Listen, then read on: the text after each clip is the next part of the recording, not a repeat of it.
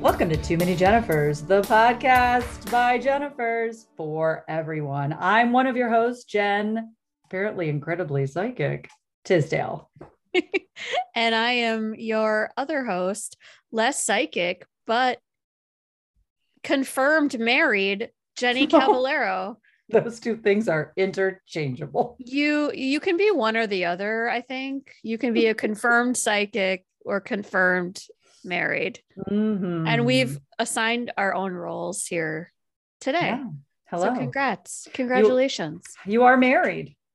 I am married. I'm a married person. I am married possibly to you. I haven't looked at the paperwork that closely.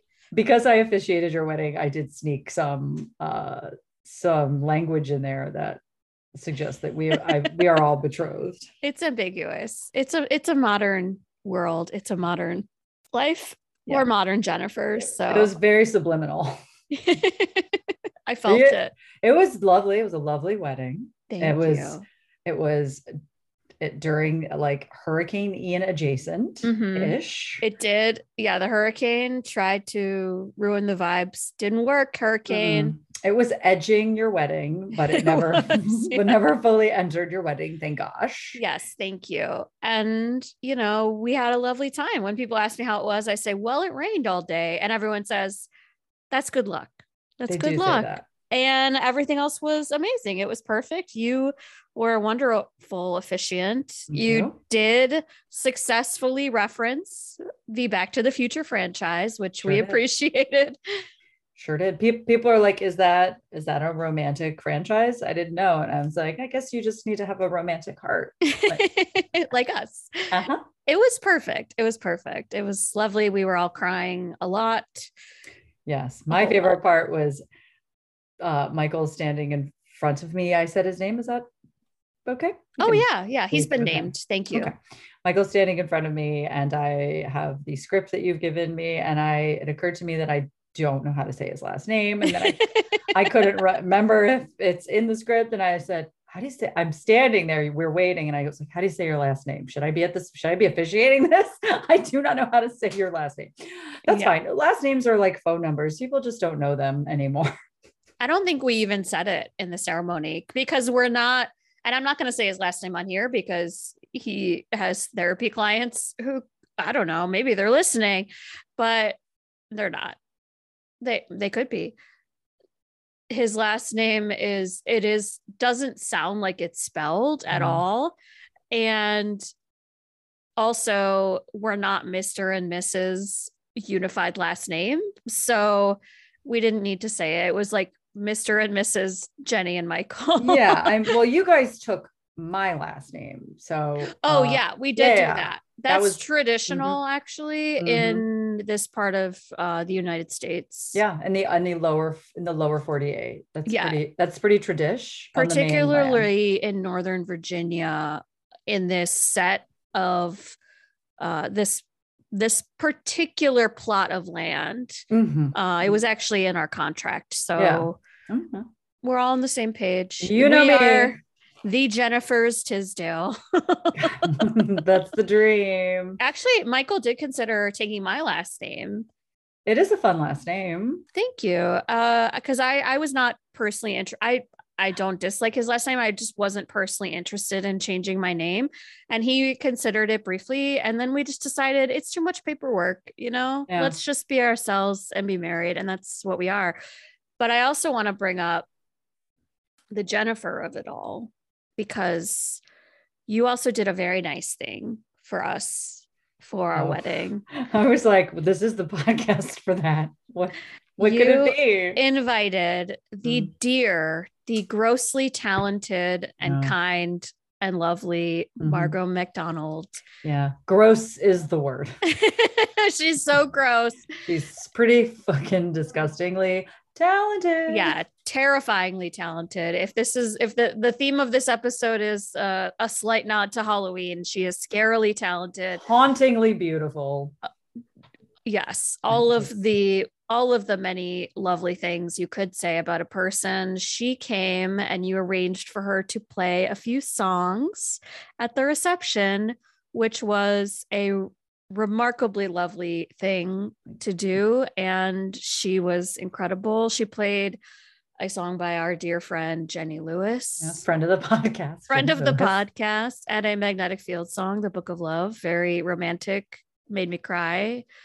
And then closed out the show with the greatest song of all time, the theme song to this podcast. Much to the great confusion. I don't think anyone there knew we had a podcast. I think about 2 people there listened. Somebody mouthed podcast. And I was like, sorry, we brought you all here to, these are, once again, we do everything for those downloads. That's why I got married. Yes, and personally. That's why I was assaulted. So, this all for those downloads. Gotta get those downloads. The DL, heard about it? It's the downloads. Heard about it. It's the downloads. We spent lots of money on this wedding so that we could get a few downloads. Yeah. My mom definitely listens, and one of my sisters. I won't name which one because I don't want to shame the other. But I know which one is not. No, I'm kidding. And and we danced like there was no tomorrow to that theme song, and it was gorgeous and beautiful and touching. Yes. And I loved every moment of it. And Margot stayed and enjoyed some coffee and donuts. I will say the children did not enjoy the musical performance because the caterers brought out the wall of donuts. Oh. And then Margot started playing and they had to just stare at the donuts. I know. What a great backdrop to perform. It was gorgeous. But it's hard when you're a kid to stare at dessert while something is happening that you're not interested in. But everyone had a marvelous time. We laughed, we cried. I will tell. Do you want to hear about some sad, not drama, but like our table? So I was at the comics table, which was very nice to file me under that little category after all these years. And we didn't know about how food was going to go, but because I am gluten-free, somebody very kindly brought my plate out to me, and it felt very much like, who's this special little gal who can't have good bread anymore? They were just like, "Milady, your gluten-free plate." And then Jennifer, the other Jennifer at the table with me, who's actually the only non-comic, so this is still a Jennifer, still staying on theme. She went up and got her food, and the caterers were just all aflutter. They did not. They're like, the guy made a joke. He was like, "Well, this one couldn't wait," but it had just just a hint of like, "Oh, okay, it feels maybe like we're in trouble." Like the whole rest of the meal, we were just like, "We're in trouble. This is not okay." He was sure you weren't in trouble. No, we weren't. But it was very like, and I just thought to myself, I understand making it table by table if it's like a 400-person wedding, but there's like 40 people here. I bet we could all get in line.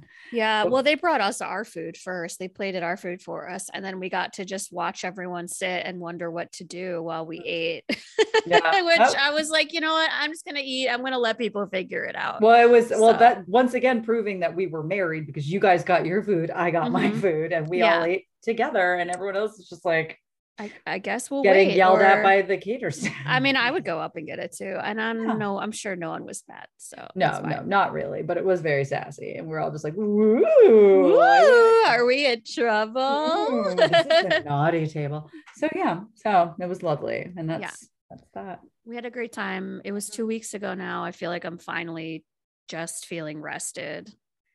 Which is funny because I feel like when I say that, people assume I was hungover when there was no alcohol present. It would be weird though to still be hungover for 2 weeks. For 2 weeks. I know we're all getting a little older. Yeah, it's actually why I had to quit drinking, is because my hangovers lasted for 2 weeks. Yeah. So it was a great time.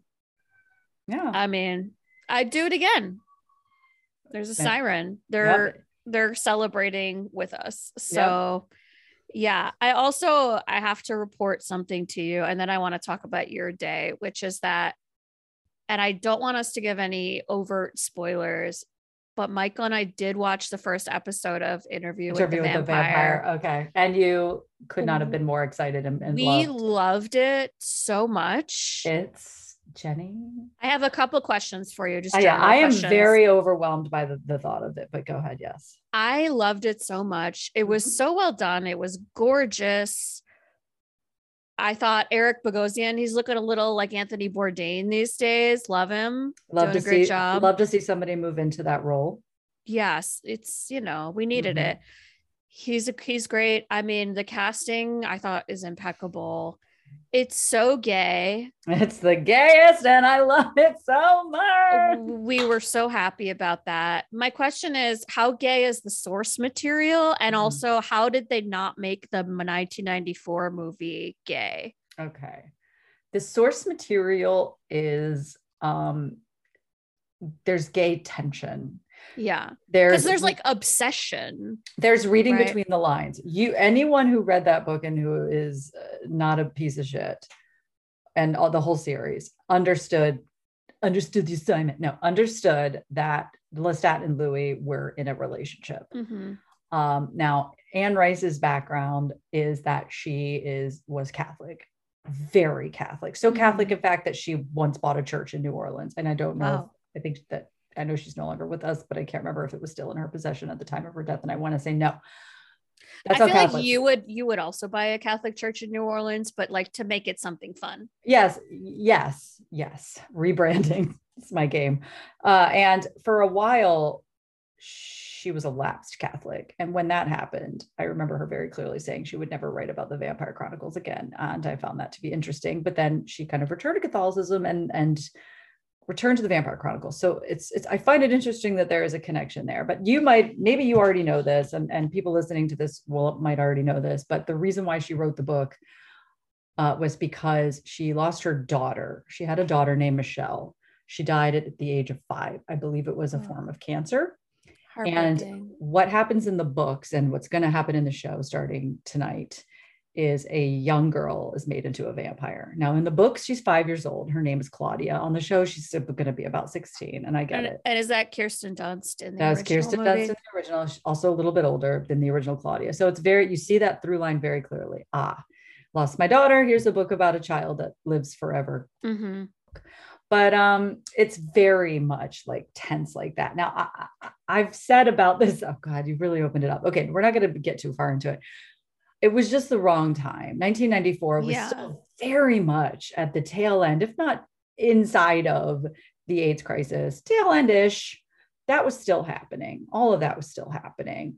We're lucky that we got what we got, I think, from Brad Pitt and Tom Cruise. So crazy to say those two. So crazy that they were in that movie. Now, obviously, I was very in love with Brad Pitt, but back then, for many Legends of the Fall / Interview with the Vampire related reasons, that was when he was his best. Sounds like he's maybe not that great. Not so great. Hearing some stuff.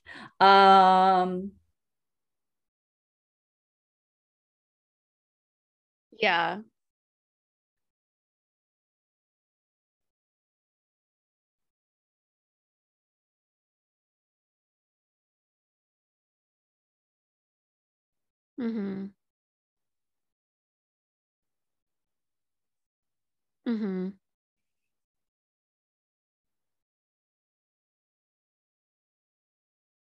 Yeah.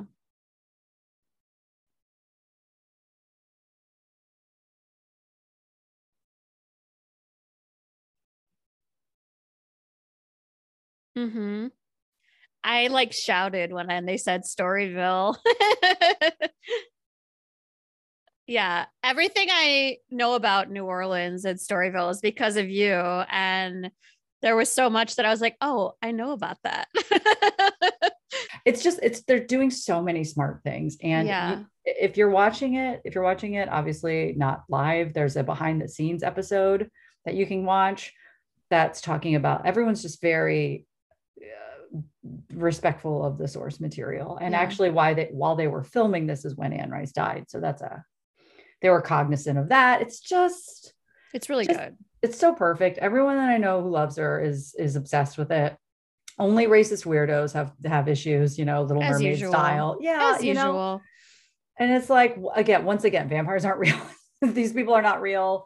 They can be anything. And the actor who's playing Louis, Oh my God. I could watch him. I could watch him I mean, yes, Lestat is very traditionally, gorgeously sexy, Yeah. whatever, like hunky, but god damn, this actor playing Louis, my. He was on Game of Thrones as well. Mm-hmm. Mm. Yeah.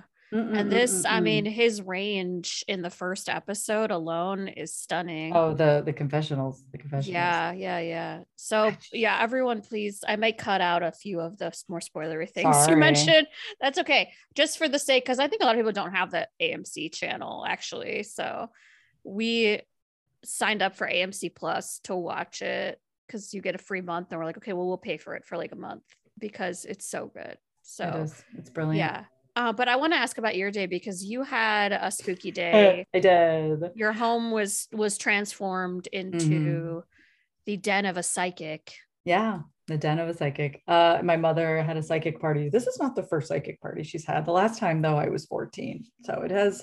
Can you hold on? Wait, can you hear that? Lorraine is snoring. I can hear it a little bit. Can't do anything about that. I'm just gonna have to have that as background. It's fine. It adds color. Yeah. So we had a psychic. We might be able to even maybe have her on because I believe her first name is Gwen. Oh, so, she's a friend of the family. we could stretch the Genosphere to include if it's like a Guinevere. I doubt it. So yeah, she's a medical medium. I had no idea. Interesting. Didn't know that. And it was honestly, most of the time I'm just having a good time when I go to a psychic. They're not really saying much. It's, I want to believe in it. I do believe in it, but I've never met anyone who's really made me feel like, okay, but maybe this is very real. I know we had with the medium and that felt very real to me when the medium was talking about your dad's ring. Yeah, that was pretty intense. And it was very much like this. It's hard to explain the experience because she sort of the way she speaks is interesting. The way she communicates is interesting. I asked her about some work projects that I'm working on and some personal stuff. I asked her a couple of questions for some friends. I didn't ask you if you had anything to say because I felt you were happy enough. So I feel pretty set. I have a friend who's been trying to get pregnant for 7 months and I asked about that. And then I have another friend who's really looking to maybe find a partner. And I asked about that for those two. Yeah, those are big things. Yeah. So, and she said this thing about my grandmother. She said, your grandmother tiptoes around here a lot. And I was like, I don't care for that. What? She goes, well, she doesn't want to wake you. And I was like, I also do not want to be woken up by my dead grandmother. On that, we can both agree. And there was a lot that she said. I recorded it. It doesn't sound interesting. It doesn't sound like I'm selling her, but it was very specific, which I find to be the key. So the first thing she said, and now that I know she's a medical medium, this makes more sense because when I sat down, she's immediately said, when you're 53 to 55, you need to start watching your blood pressure. Your blood pressure is going to go up, but it's genetic. And it is. And I know that's genetic for a lot of people. I'm not blowing any minds, but the specificity of talking about when you get to age 53 and then to 55, you need to pay attention to your blood pressure. She also asked me, the first thing she said was, have you ever gone by another name? And Jenny, I laughed because I thought, oh no, is she talking about when I called myself Guinevere? She is talking about your Ren Fair days. I said no. And I was like laughing to myself, but here's what she did say. And I'm gonna, this information's whatever this information is. And then later on, she seems to believe that I'm going to be married in 2 years. And that's why we'll just call them the spirits. That's not what she called them. They were insistent that I would be going by another name. And I was like, well, did the spirits know I'm a fucking feminist and I'm not going to change my last name? Here's the thing. What if you changed your first name back to Guinevere when you get married? Or here's what's funny. I've been thinking about, here's why I think maybe she missed the mark a little bit. Cause I'm thinking about changing my last name to my mother's maiden name, which is Derringer. So, I don't want to talk. I wasn't there to talk about romance. Because I'm a very cool lady, and my main goal was to talk about where I might live someday. Because Right. obviously I'm here. I can't be here forever. God help me if I am. And, a couple of writing projects I'm working on the side, like how realistic are those projects in terms of actually going somewhere. And that's what happens when you're 42. Those are the things you talk about. When I was 14, I obviously was like, when am I getting a boyfriend? Oh yeah. Or But where's the devil? that too. I have two questions for you. When am I going to be dating? And is Satan in this room right now? And is he going to be my boyfriend? I actually did ask that Yeah. at 14. So what was the experience of the other ladies in attendance? Did they? Everyone was equally as blown away and and shooketh to their chorus. And I would see this person again. I would definitely. Oh, she said I was very psychic, and that I have to start doing tarot cards. She said too powerfully psychic. Wow. So I guess I have to do that. I don't know. You got some psychic energy. She's like, you got to let this out in a productive way, because if not, she did say look that. out. She did say that. Okay. Yeah. So I know. I feel like, again, I'm not quite getting like, if someone listened to this, I don't think they would be swayed at all by what I'm saying, but it's just, well, it's so personal. It's just the experience. I mean, every single person, she said things. And again, y'all, she didn't know anybody's names because this was a party. The only person she knew was my mother. There's no way. I mean, people are sitting down and she's saying things like, oh, when you got your hysterectomy and your heart surgery, and these woman was like, yes, I've had both of those things. Like, come on, that's not too common a thing. I guess you could shoot that out into the world onto one person and nail it, maybe, but I doubt it. She nailed the medical conditions that were all quite specific for every single person, talking about their issues and what they need to do and work on. I would love to meet her, and I would wear a full bodysuit, like a beekeeper's uniform, so she can't see my body at all. Oh yeah. And then she can, inquire about all of my medical issues. I just find this so interesting. Yeah. Well, listen, I'll go again I'll see if we could set something up if you want to do it. It doesn't have to be a whole party. I'm not sure how she normally does it. If she has like an office of some kind of a yurt, I don't know. Feels like that's where a psychic would go. I have a birthday in January, so you do have one of those every year. Okay. Well, I'm glad you had a moving experience, and you made some spooky snacks. And oh god, that's the best part. I'm so sorry. There was so much food. I saw. Was that a salami rose that someone made? Or a pepperoni rose? you saw both a salami rose and a pepper rose. That's, the attention to detail. You saw some dill dip with fake eyeballs in it. I did see that.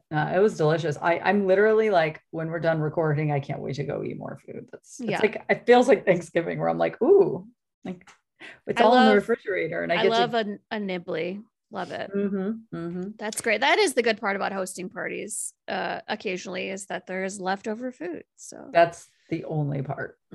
After we had the bachelorette and bridal shower, we had a lot of cheese left and spinach dip, and I just ate that for days. It was great. These sirens are really at it today. Can you hear them? Nope, we're on fire. All I hear is Lorraine snoring. But yeah, okay, so here we are. We're here. And I'm queer. Get used to it. She is. Look out. So we haven't recorded in a little while, and this is, I guess, technically our Halloween episode. So happy Halloween, everybody. I don't know if that's going to be spooky enough. Marriage and psychics, maybe. I think love is scary. Okay, love is scary. Yeah, it is. Yeah. And I decided to pick I have a little file, and by file, I mean open tabs on Safari on my iPhone of potential topics, because occasionally I can't sleep and I'll just look up different Jennifer related subject matter. So I looked up something that I thought would be appropriate given the time. And Jen, for this story, we're going back to 2005. 2005. I was 25, living in Los Angeles. So peak Tisdale time. Very peak Tisdale. What color? Your hair was blonde? It was probably blonde. Okay. I was 20, so I was in college, very much listening to Death Cab for Cutie and Rilo Kiley on repeat. I was living in an attic bedroom that had a slanted ceiling, and we had a snowstorm, and it snowed through the gap in the ceiling, which I didn't know was there. So that was me, 20 years old, little depressed, little college baby. Yeah, but if you're depressed in 20, having snow falling through your roof is ideal. I think Right. it's going to create the ambiance for you to flop down on your bed dramatically and put on sad albums and be like, guess it's also snowing. It's very emo. So what else was going on in the spring of 2005 besides our story today? Well, let me tell you. Brangelina went public with their relationship. Didn't work out, guys. Brad Pitt, not such a great guy, turns out. Pope John Paul II died on April 2nd, 2005. Yay! Ding dong. We love to see it. The first and second video were uploaded to a little site called YouTube. Really? Mm-hmm. I feel like I remember what the first video was, not because I remember watching it, but it gets like. I think it was like a dating video. Like it started out as a possibly, please correct us if I'm wrong. I think it was meant to be like a video dating site in some degree. Huh. Okay.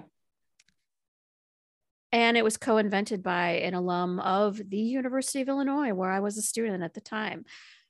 Popular movies releases in April 2005, when our story takes place: Sin City and the Amityville Horror with Ryan Reynolds. Yes, that horrifying reboot. Nobody asked for it. We all got it.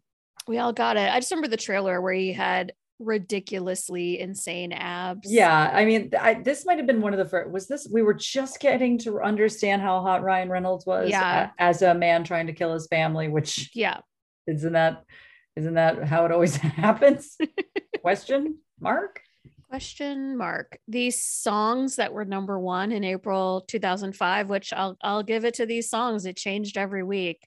First week of April, Candy Shop by 50 Cent featuring Olivia. Don't know what happened to Olivia. Hope she's well.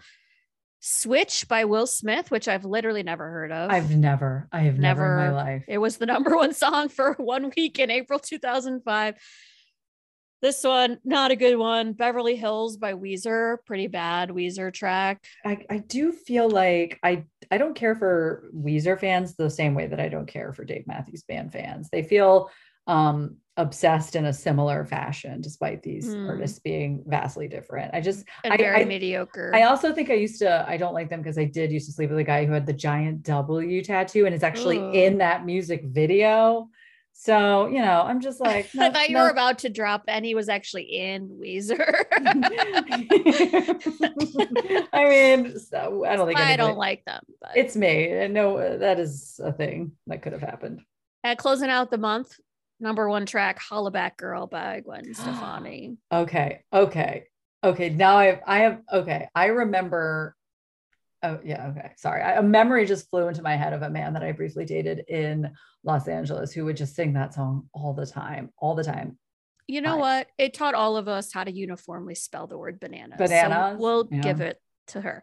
Okay. So this story is the story of Jennifer Carol Wilbanks, AKA the Runaway Bride case.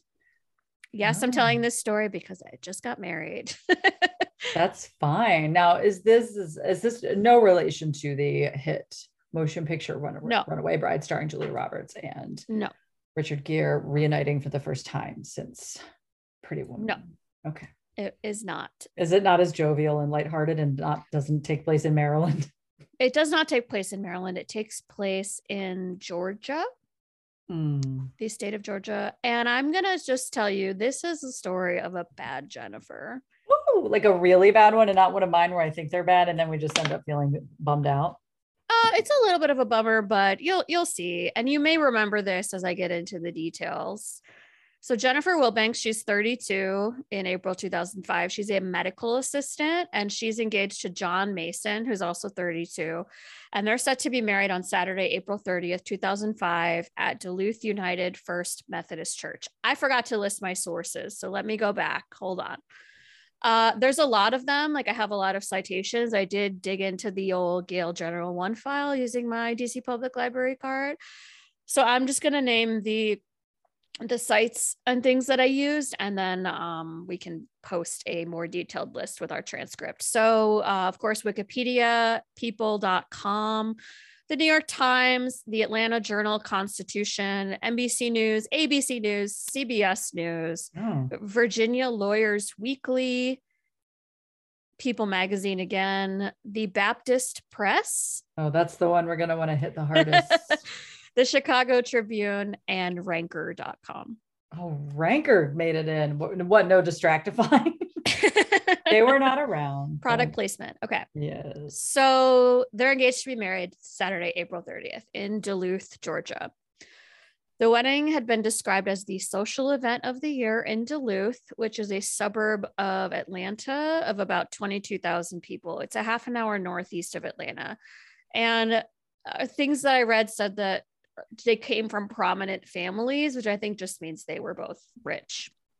Yeah. So it's supposed to be a pretty lavish wedding with 28 members in the bridal party. No. That's 14 bridesmaids, 14 groomsmen. No.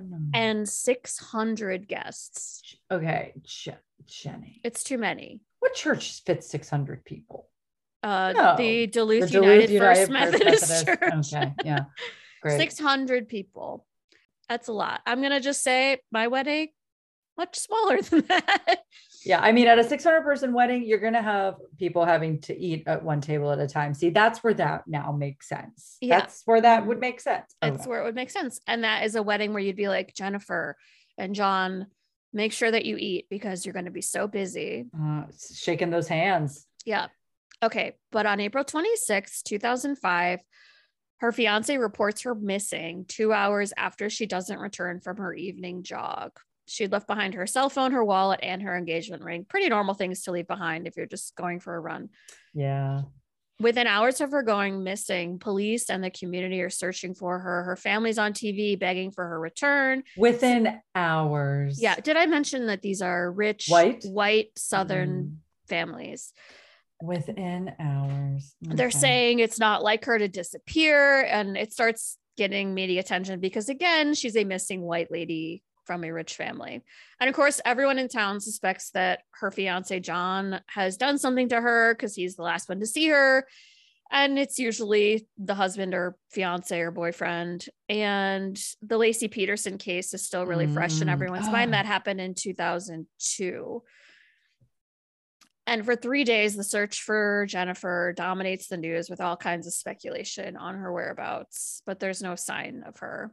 So just to get into a little bit more of the timeline. So she disappears on the evening of April 26th. On April 27th, the day after her disappearance, 250 people took part in a search for her.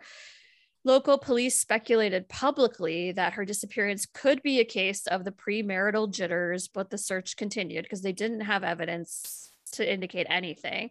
The mayor of Duluth later reported that the city spent between $40,000 and $60,000 in the search.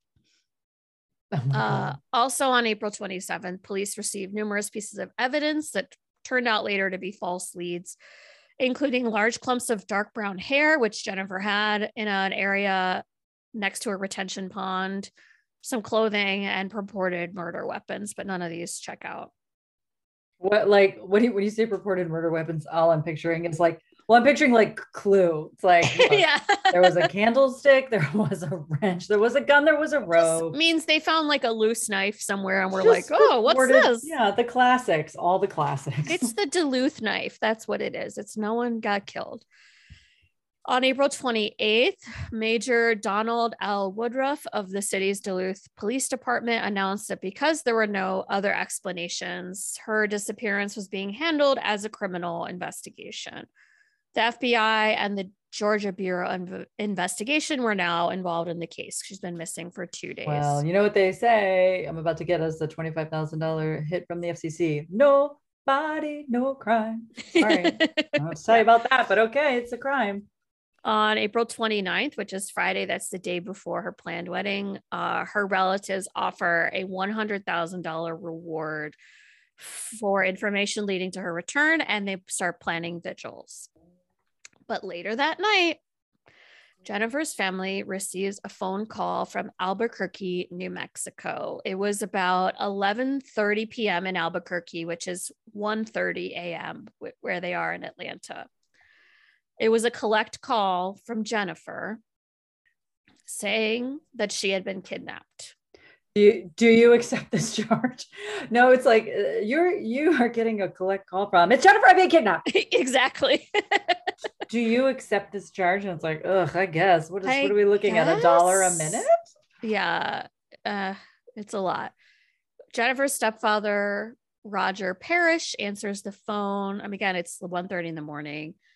And another relative knocks on John Mason's bedroom door to tell him that his fiance was found alive and that she's on the phone. And he runs out. She's on the phone. That's not the whole story. He's on the phone. She's on the phone, guys. She's on the horn.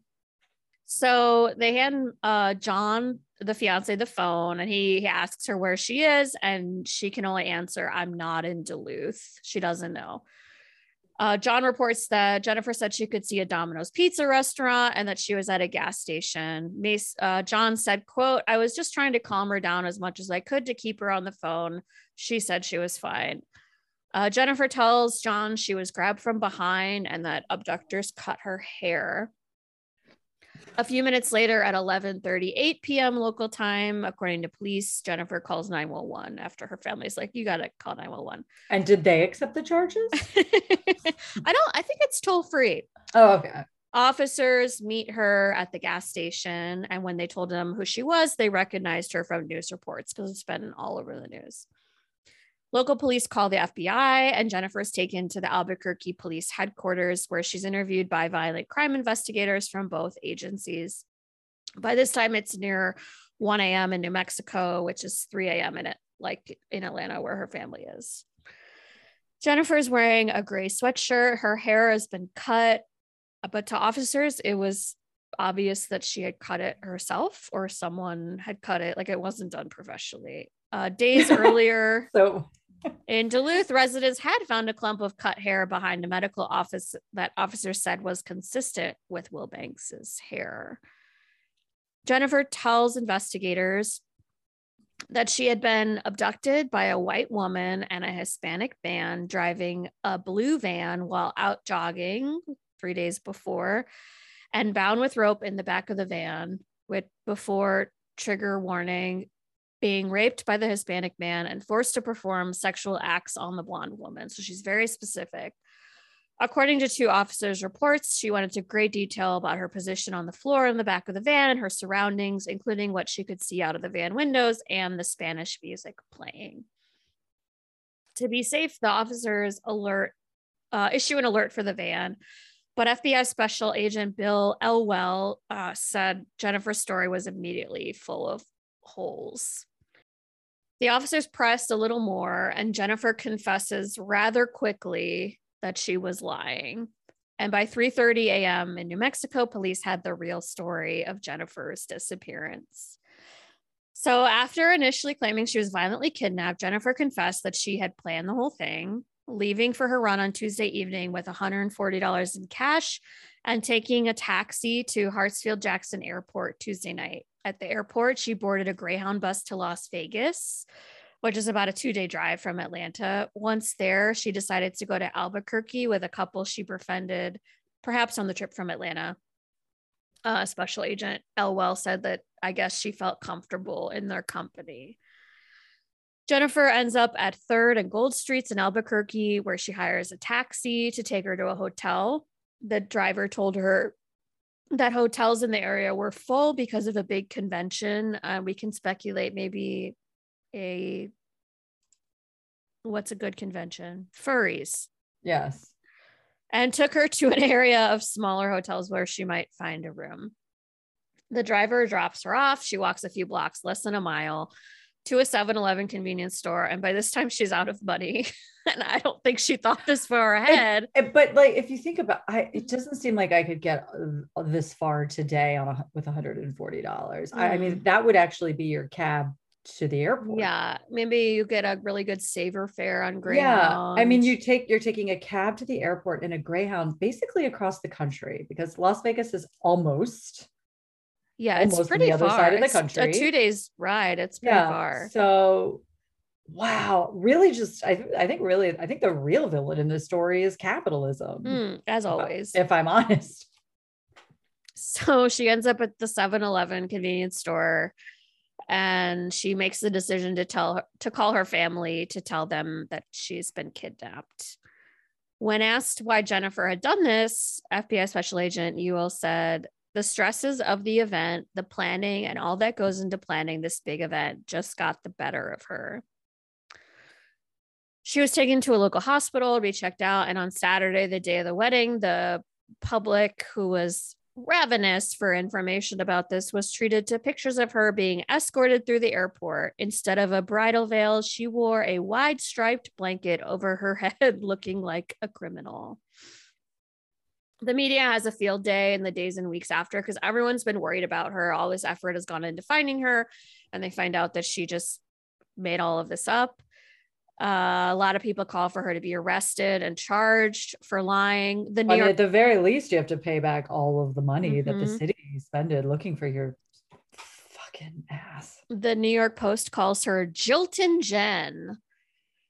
New York Post, come on now. Look, you're garbage, but I come to you for your puns and your wordplay, and that one just nope. I'm sure they did worse, and they did it probably offensively. I'm gonna send you this picture of her. Was very famous. I'm gonna send you you'll see what she looks like.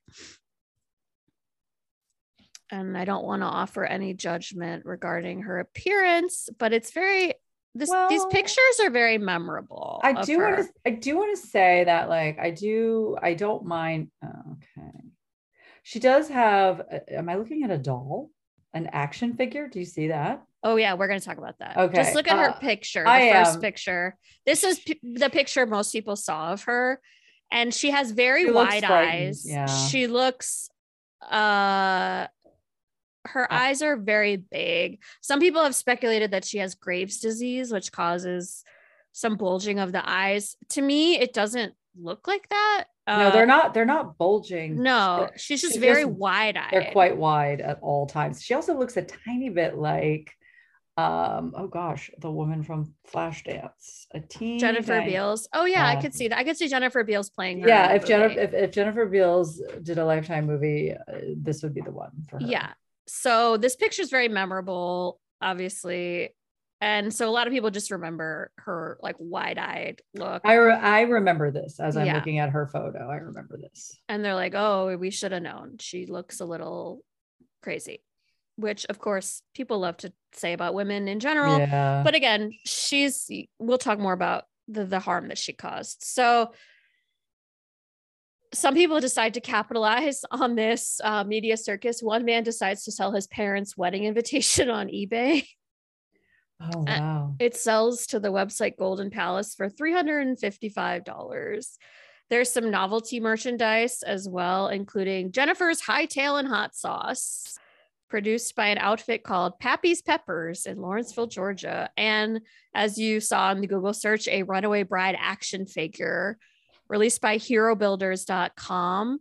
The first 250 action figures, of which priced at $24.95 each, sold out as soon as they were released the month after this story broke. The outfit that she's wearing, the doll that I just saw before, I didn't click on the image. It also vaguely looks like the outfit that the doll from Weird Science is wearing. And I'm just curious because it's like a little exercise outfit, and I get it. Maybe they're like, she's running away. We need her to be comfortable. It's very funny. Yeah. They put her in a midriff jogging shirt. Yeah. That says Vegas, that's right, baby. Because she was Vegas jogging. Baby. That's right. The media is also thrilled to learn that she has a bit of a criminal history, which, nothing violent. She was charged with shoplifting on 3 occasions in the 90s. Who among us? I'm sorry, have you ever been to a Claire's boutique and not walked out with something in your pocket? I dare you. Including one case in which she allegedly swiped $1,740 in merchandise from a mall. The mall, of course, was not yet gone at the time. She also served 2 weekends in jail after pleading guilty to shoplifting $98 in merchandise from a store in 1998. And in 1996, she was charged with misdemeanor shoplifting for allegedly taking $37 in merchandise from a Walmart in Gainesville, Georgia. She comes from money, so this was probably more for fun. Yeah, acting out. But John, her fiance, for his part, he's glad to have Jennifer back safely. He's no longer under suspicion of doing something. And even though she literally ran away from him in their wedding, he tells Fox News's Sean Hannity, gross. Oh God, that's disgusting. That the first thing he did when he saw Will Banks again was give her the engagement ring she had left behind to show that he still wanted to marry her. He said, quote, just because we haven't walked down the aisle, just because we haven't stood in front of the 500 people and said our I do's, my commitment before God to her was the day I bought that ring and put it on her finger. And I'm not backing down from that now. So he's still all in, even though. Well, I guess if you're spinning it, is it about to get worse? Because I guess if you could say to yourself, this is a very extreme form of panic and freaking out. And if you want to tell yourself that that's all that was, it's unfortunate that she told such egregious lies. Yeah. The whole thing in the van's pretty alarming. Yeah. to implicate, it's not going to take much for any sort of police department to go after an Hispanic man, unfortunately. And it's always white women who are, when they're lying, they're always saying a person of color. And we're going to get into that a little bit. Oh, okay. So in her first public interview, which is in May 2005, with John at her side, and she's interviewed by Katie Couric, lover, she shares a birthday with me. So when Katie asks her how she came up with the fictitious abductors, a Hispanic man and a blonde female, Jennifer quips that maybe she had seen, quote, too many cops and robbers movies. Oh, yeah. Those classic cops and robbers movies where you abduct women and don't actually do any robbing. But according to an FBI report, obtained in a state open records request, we love a good FOIA request, from Gwinnett County authorities, she was describing a couple she had noticed while riding on the Greyhound bus. So she just saw a Hispanic man and a woman and was like, I'm just going to describe them. She also tells Katie Couric that her family didn't make her have such a big wedding, and they said that they could do it however they wanted, but this is what Jennifer wanted at the time. But according to another document, she told FBI agents that she had been stressed about the wedding since before she disappeared. She said that she was, quote, concerned that she would not have enough time to complete all the final arrangements because she only had one day off from work to get ready. And that day was the day she disappeared. She had appointments with a hairstylist, manicurist, a dress fitting, and a meeting about the rehearsal dinner. So she just ran away. Yeah. I mean, she did still get her hair done. Yeah, she did. A little DIY. Yeah. The FBI report also stated that in addition to everything she does, she's always expected to be perfect and worries about meeting those expectations. I couldn't have less sympathy for this asshole. I'm so sorry that you have so much money and people want you to be checks notes perfect, which I doubt very seriously that's the case, but okay. And look, planning a wedding is stressful. I get that, but don't drag your family through all of this pain and then drag an entire community through the mud by saying that someone committed violence against you. Just like, I don't know, check into a hotel and be like, I'm not coming home, Yeah. Or you know what? Take 2 days off from work. Why are we just taking, it sounds like 2 to 3 days off of work would be a lot better than this bullshit. Yep. So Jennifer was charged with one felony, making false statements, and a misdemeanor, making a false report of a crime. The maximum punishment for the first charge was 5 years in prison, and the second would have given her 1 year in jail. The authorities also wanted her to pay a fine of $4,000 to $3,000 in order to cover part of what they spent searching for her. But her lawyer negotiated some kind of deal. She pleaded no contest to the charges and wound up with 2 years of probation, 250 hours of community service, and to undergo continuing mental health counseling. A judge also ordered her to pay the sheriff's office $2,550 to cover some of the costs of searching for her. And she also agreed to pay $13,250 to the city of Duluth, Georgia. After admitting the truth about and dealing with the media circus surrounding it, Will Banks admitted herself to an inpatient treatment program.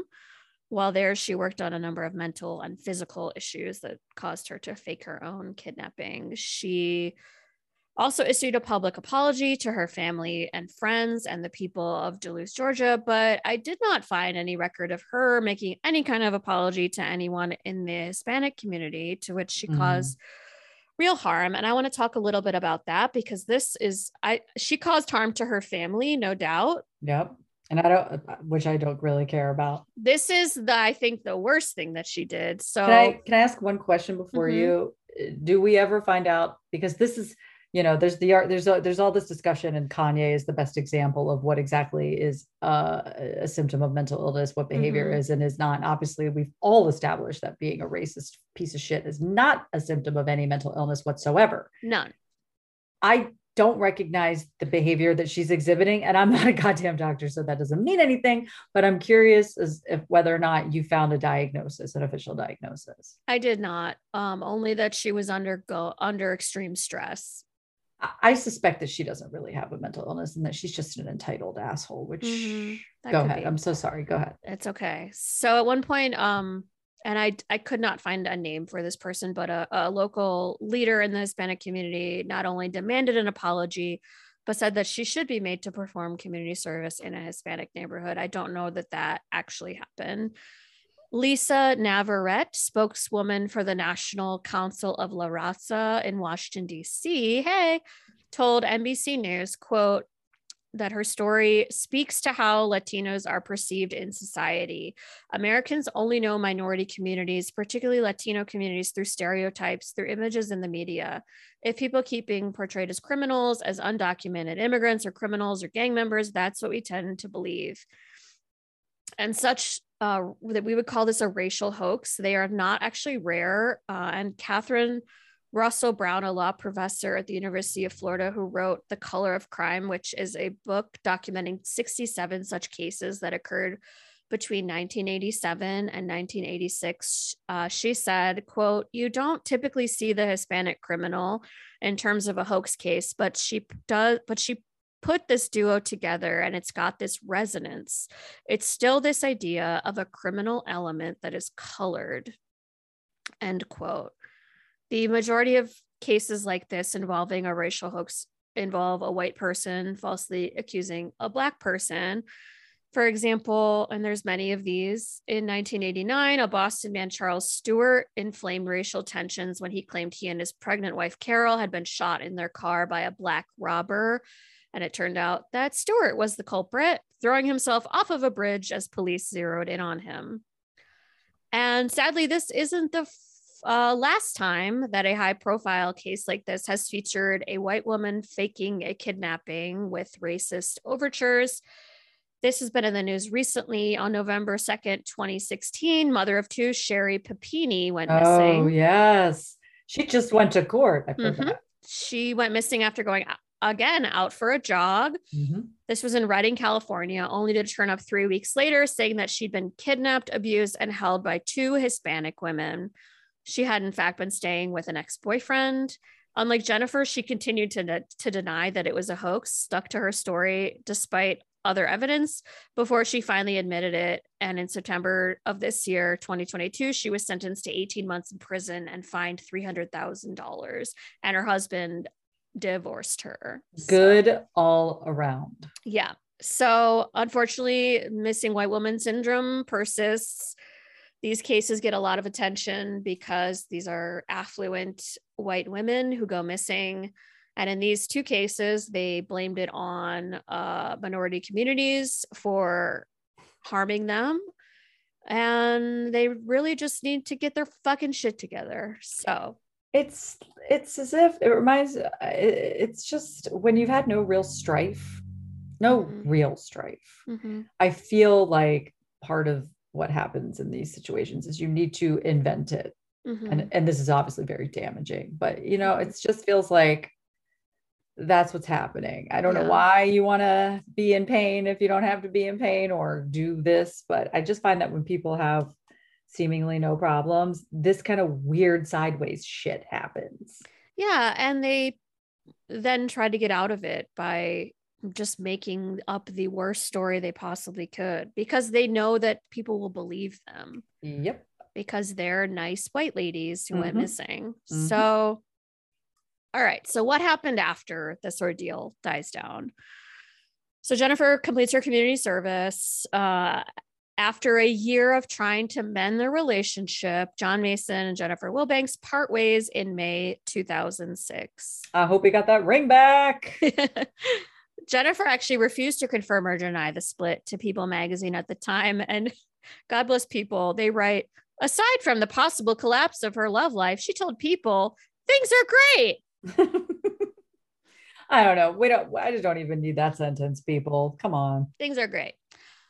In September 2006, Jennifer files a lawsuit against John Mason, her former fiance, claiming that while she was hospitalized following the trip she took to avoid her own wedding. The trip she took. That's how we're describing that. Okay, go ahead. Mason obtained power of attorney and took over her finances because, I don't know, he probably thought she was unwell. And he made a deal with Reagan Media to sell their story for $500,000, she alleged. And he used the money to purchase a house for them in, I don't know if it looks like Dracula without an R. I'm like, it's probably like Dracula, or it's not Dracula, but I like that looks like Dracula. In Dracula, Georgia, where the couple lived for several months. Jennifer was seeking half of the money made in the deal, plus an additional $250,000 in punitive damages. This bitch, not only, I was about to lie and say I don't like to say that. I do appreciate that word when put to good use, and it's happening right now. Right now. She also, get this, wanted to reclaim some personal items from the home, including wedding gifts the couple received. Oh, I can't this is also what I'm talking about. The gall, the unmitigated gall. She was crazy. Like, well, it was my bridal shower, so I should get the waffle maker. Okay, cool. And I bet her parents wrote a big fat check covering all of the damages she had to pay before. It would be nice if that was on her. John Mason, for his part, denied that he stole the money, and he filed a counterclaim saying that he should receive money for being left at the altar and his emotional suffering. They later dropped the suits. So but John Mason, he turned out okay. On March 15, 2008, he got married to Shelley Martin, a woman he met through his cousin. This time, the wedding was small and held at his family's home, not a 600 guest filled one. In 2010, Jennifer Wilbanks wound up in headlines again when she filed for bankruptcy. Not a crime. Lots of people file for bankruptcy. She was $30,000 in debt and living off of a small stipend provided to her by her live-in boyfriend. That year, she posted on Facebook that she had, quote, found love at last. How does that conversation go? This guy, if he's from the area, he's probably heard this.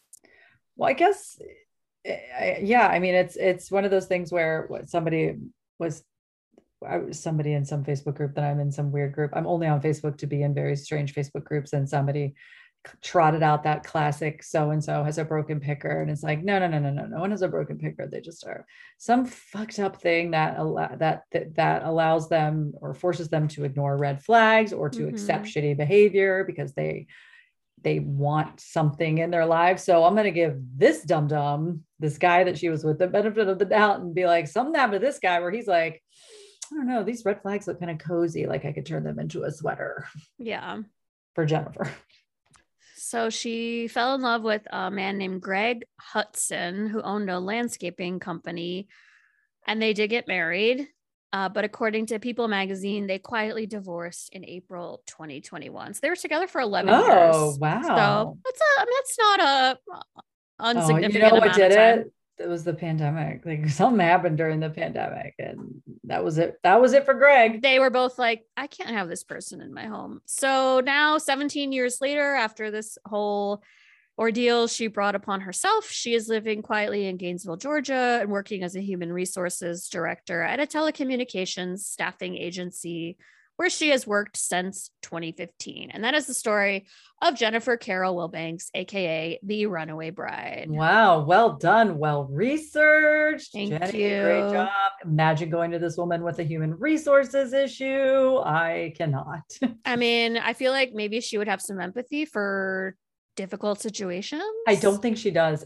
Maybe you're right. Probably not. After the suing, I don't think there's anything in that. Yeah. So anyway, I didn't That want was to tell that good. before I got married, just in case it set Oh. off any alarm bells. But now that I'm, signed, sealed, delivered, I'm yours, Tisdale. Yay. Well, Yeah. that was good. That was, it's funny that after on the heels of this psychic talking about marriage, and I was like, oh, but yeah, okay. She is a bad Jennifer. You said there was sadness, but no sadness for her whatsoever. Not for her. Sadness for Okay. the harm she caused. Yeah. No, yeah. Okay, Yeah. great. Gosh, okay. And so, wow, I don't know how to process that information. I'm just Yeah. Well, how about just a quick what are you doing for Halloween update? I will be at a vampire ball in New Orleans. You've been planning this for months and months. Sure have. I'm so excited for you.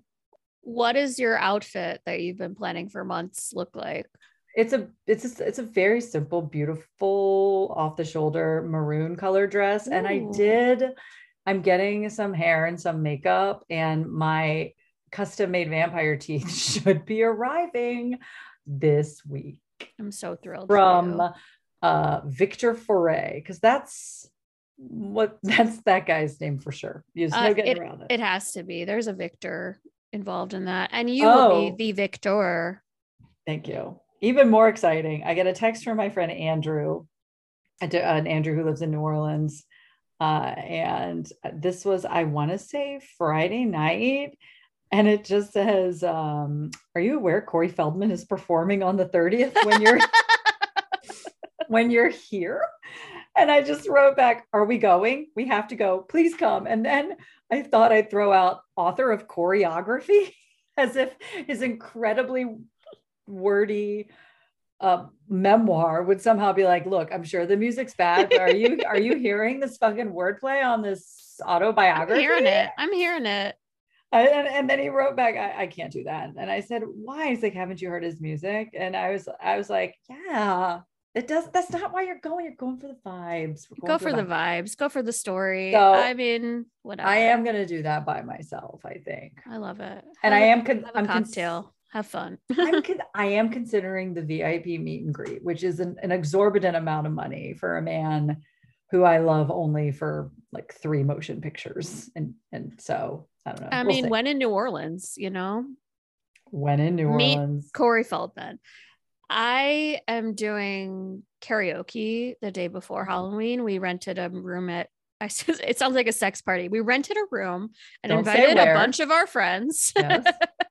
We rented a private room karaoke and are doing some costume karaoke. So I actually have 2 costumes for the weekend, because I might go to a friend's party if I can manage to leave the house at 10 p.m. We'll see. Yeah.